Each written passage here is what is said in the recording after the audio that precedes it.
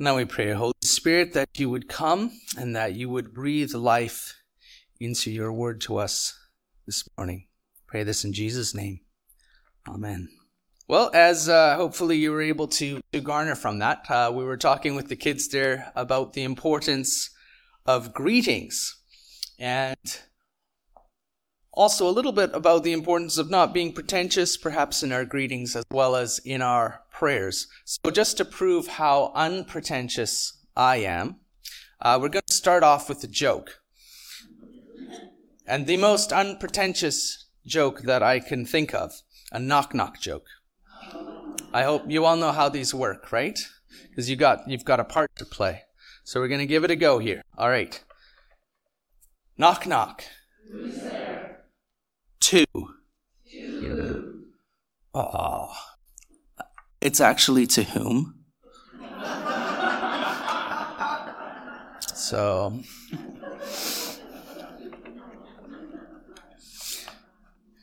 Today we're here to answer that question. To whom? To whom do we pray? To whom do you pray? To whom do you address your prayers? Is it dear God? Is it dear Lord? Heavenly Father? Dear Jesus? Is it Holy Spirit? As we've observed before, many of us tend to focus at times on one of the three persons of the Holy Trinity in our personal worship and even in our prayers, even in our overall relationship with God. And this is often influenced by the tradition in which we were raised.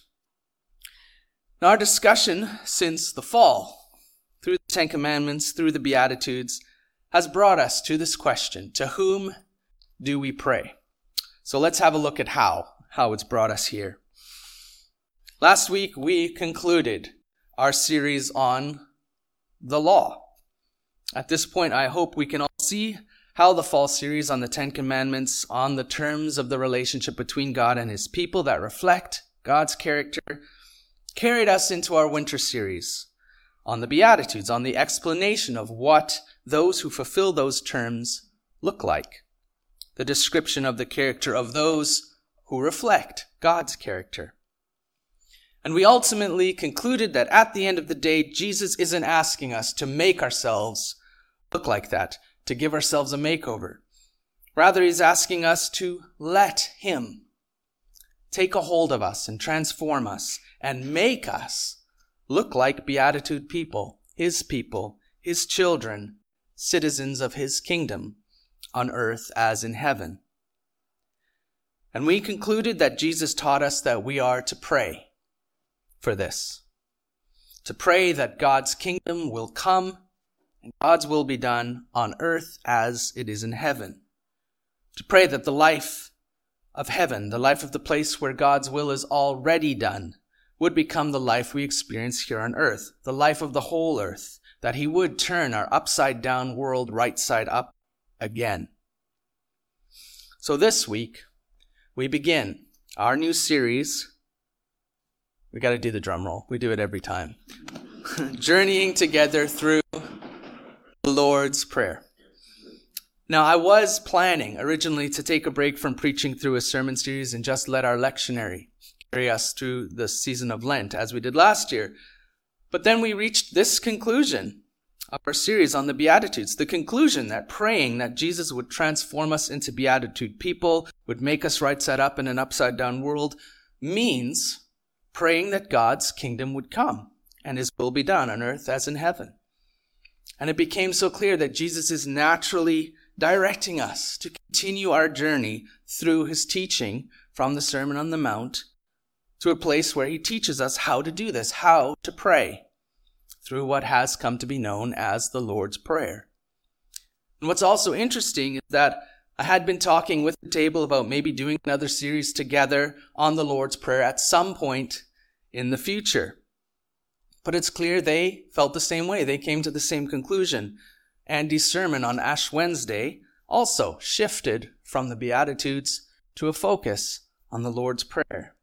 So we're not officially doing another series together with the table, but it is incredible to see God continuing to point our extended church family here in Victoria in the same direction, especially considering we do both live in a part of the world where as we observed last week, the dismissal, the ostracization, the accepted persecution of the church is growing, where this prayer is becoming a more and more desperate need.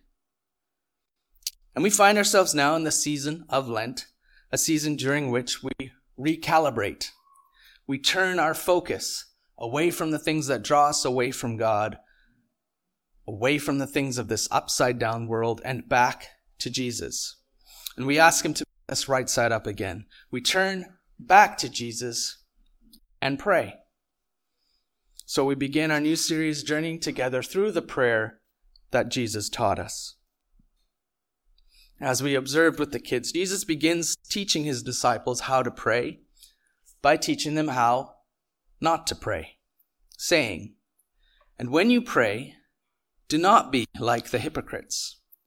For they love to pray, standing in the synagogues and on the street corners, to be seen by others. Truly, I tell you, they have received their reward in full. But when you pray, go into your room, close the door, and pray to your Father who is unseen. Then your Father, who sees what is done in secret, will reward you." The people that Jesus was talking to were mostly Jewish believers, and prayer was a pillar of Jewish worship. People prayed to God daily in their private lives as well as during their public worship together. Jesus is not condemning public prayer.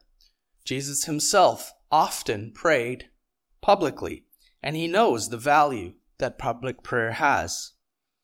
What he is condemning is those pretentious displays of those, especially the religious leaders, who wanted to be seen as holy and use public prayer as a way to get attention or even to manipulate worshipers to do what they wanted them to.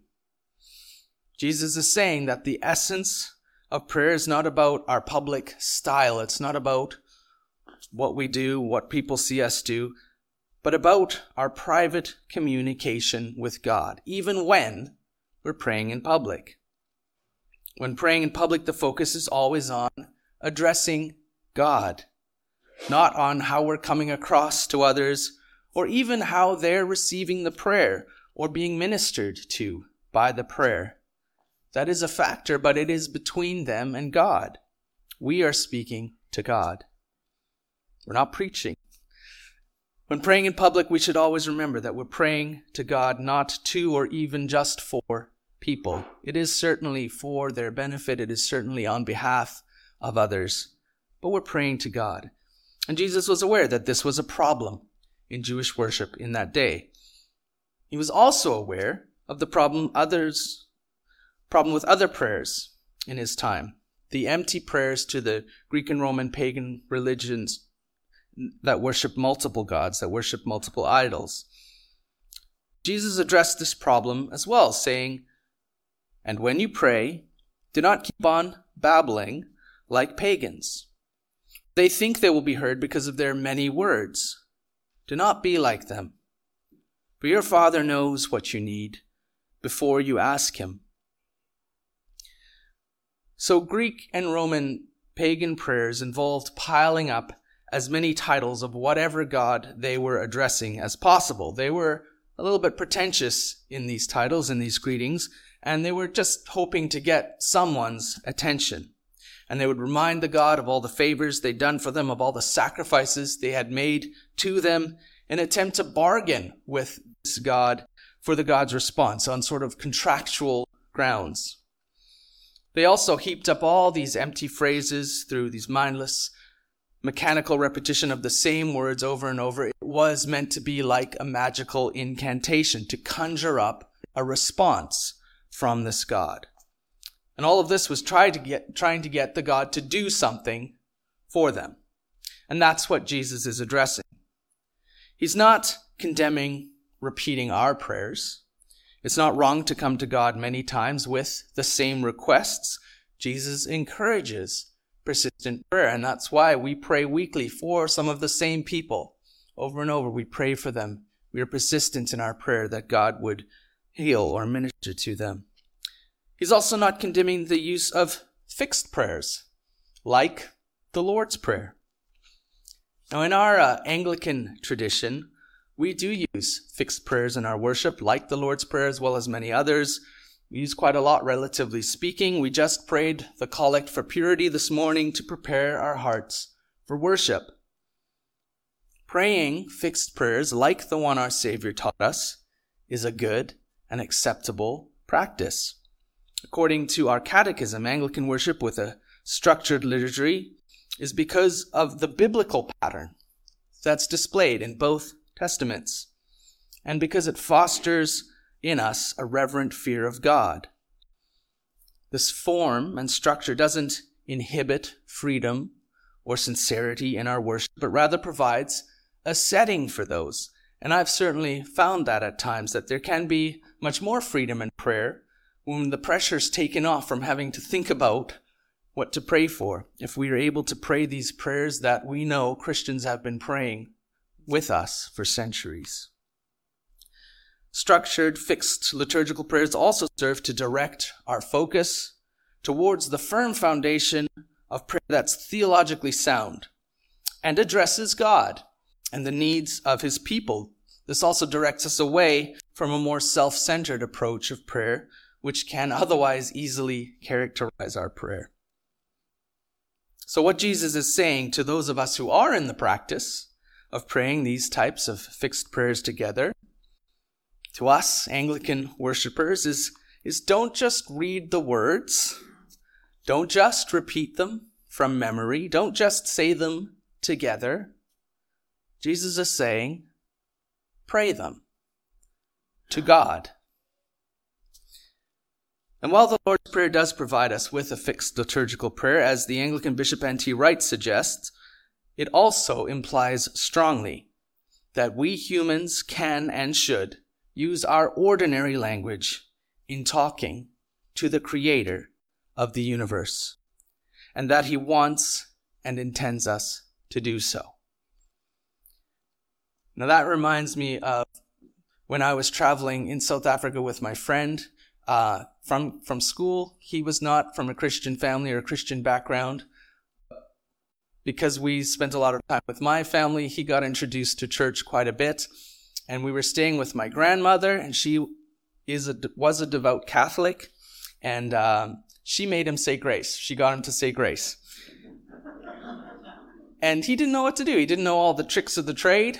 So he just prayed, and she loved it because he was really just straight up, just talking to God. And it was beautiful. And so that's what Jesus is also teaching us to do in the Lord's Prayer. And so we see that prayer can be private or public, liturgical or spontaneous. It can be out loud, or it can be silent in our hearts. What the Lord's Prayer truly provides here in the heart of the Sermon on the Mount is a framework. Jesus doesn't say we should always and only use the identical words of the Lord's Prayer. We see this in the version of the Lord's Prayer in Luke. It's slightly different in interesting ways. As one commentator puts it, it certainly does look as though Jesus intended this prayer to act more like the scaffolding rather than the whole building. And by teaching this prayer, just like he does throughout the Sermon on the Mount, throughout Jesus' revelation of the meaning of the law, what Jesus is drawing attention to is the motives, the intentions behind the actions. The main point of what Jesus is saying here is that effective prayer is based not just on what we pray, but on how we pray, and more importantly, to whom we pray.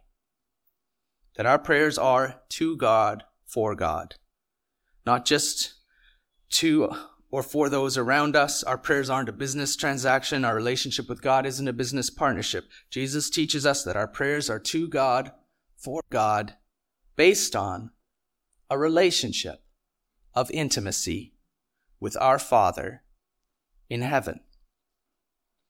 So Jesus said to those listening, to his close disciples as well as those who were following him, "This, then, is how you should pray. And Jesus taught his disciples what to pray, how to pray, and to whom to pray. And he provided his disciples with this example to follow when praying that can be used as a wonderful prayer by itself, but can also simply be used as a pattern, as a structure, a scaffolding to follow in our prayers, an example of what, how, and to whom to pray.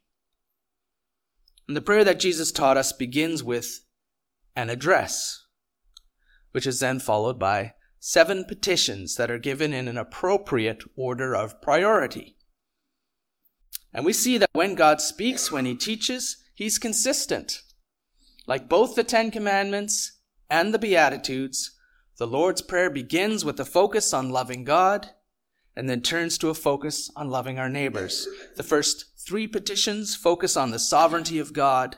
The final 4 focus on the personal needs of community, of the fellowship of all believers.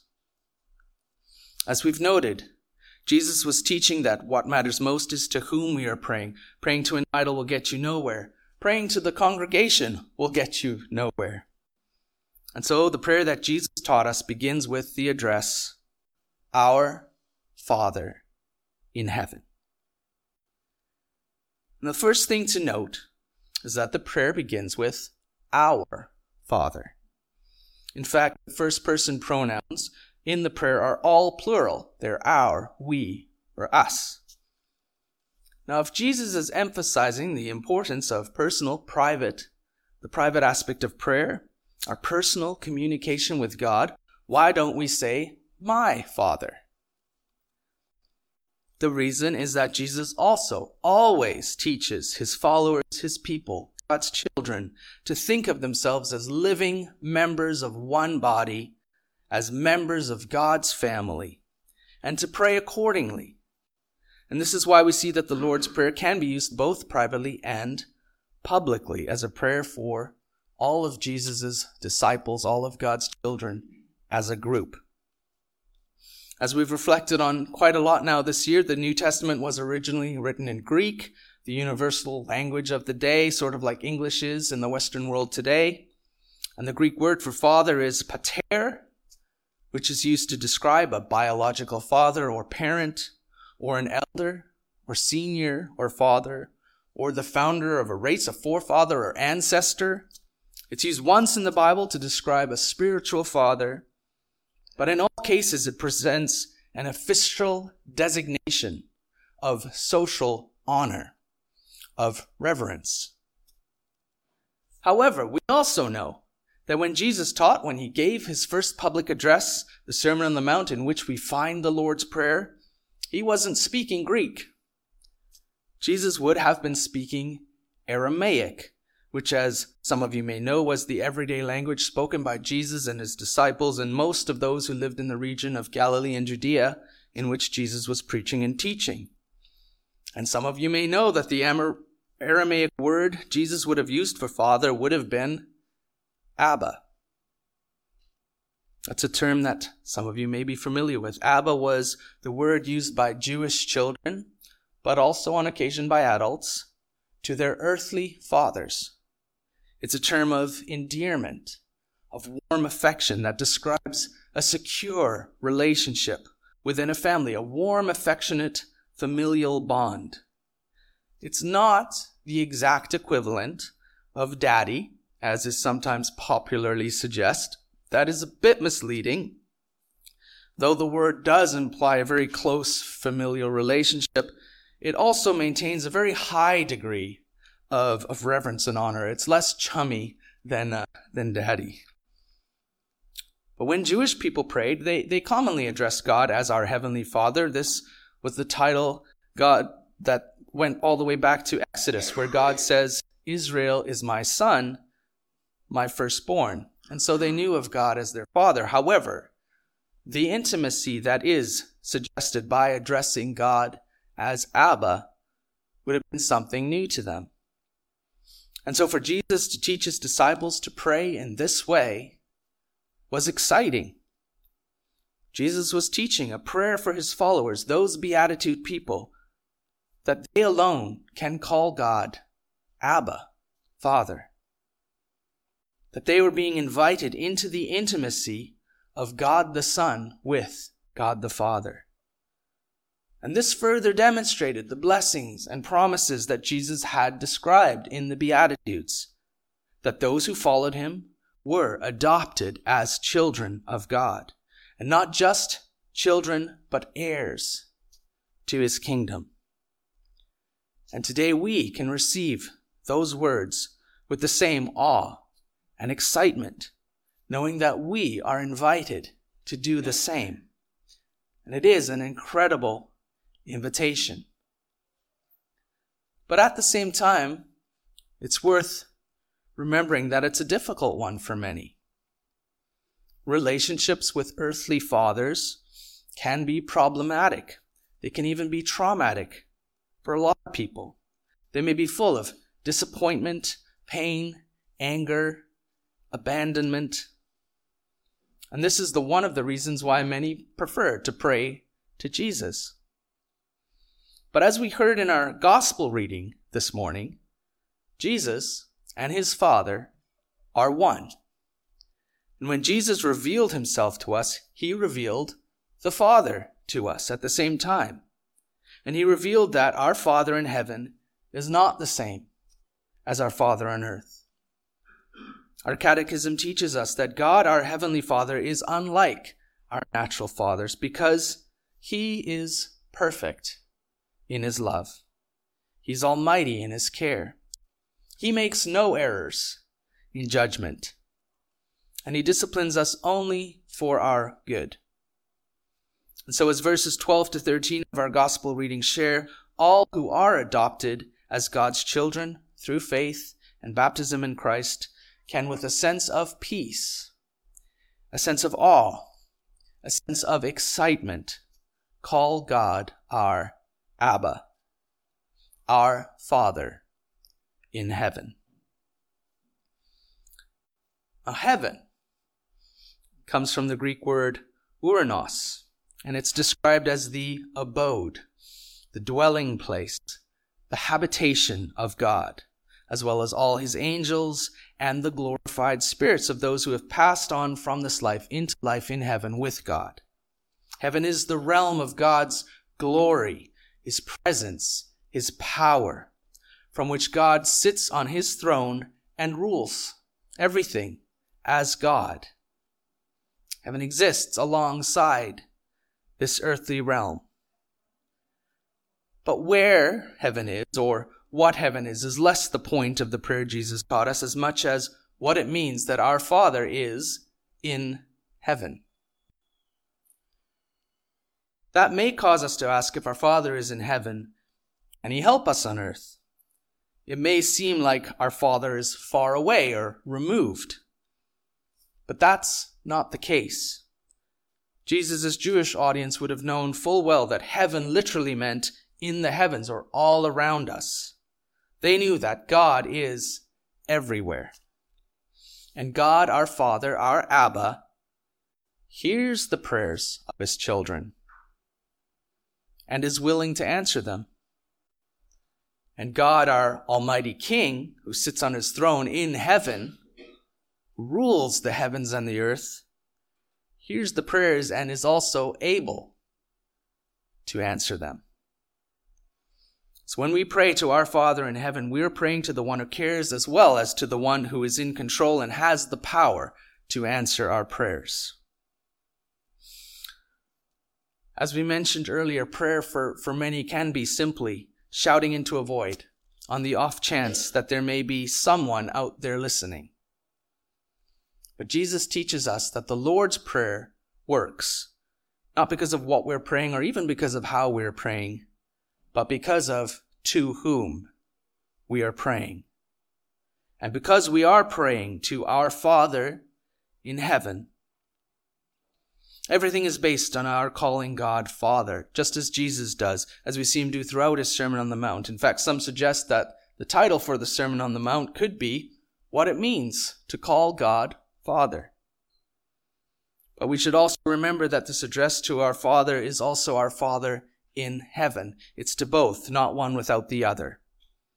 As Darrell Johnson suggests, our Father implies his will to do as we ask.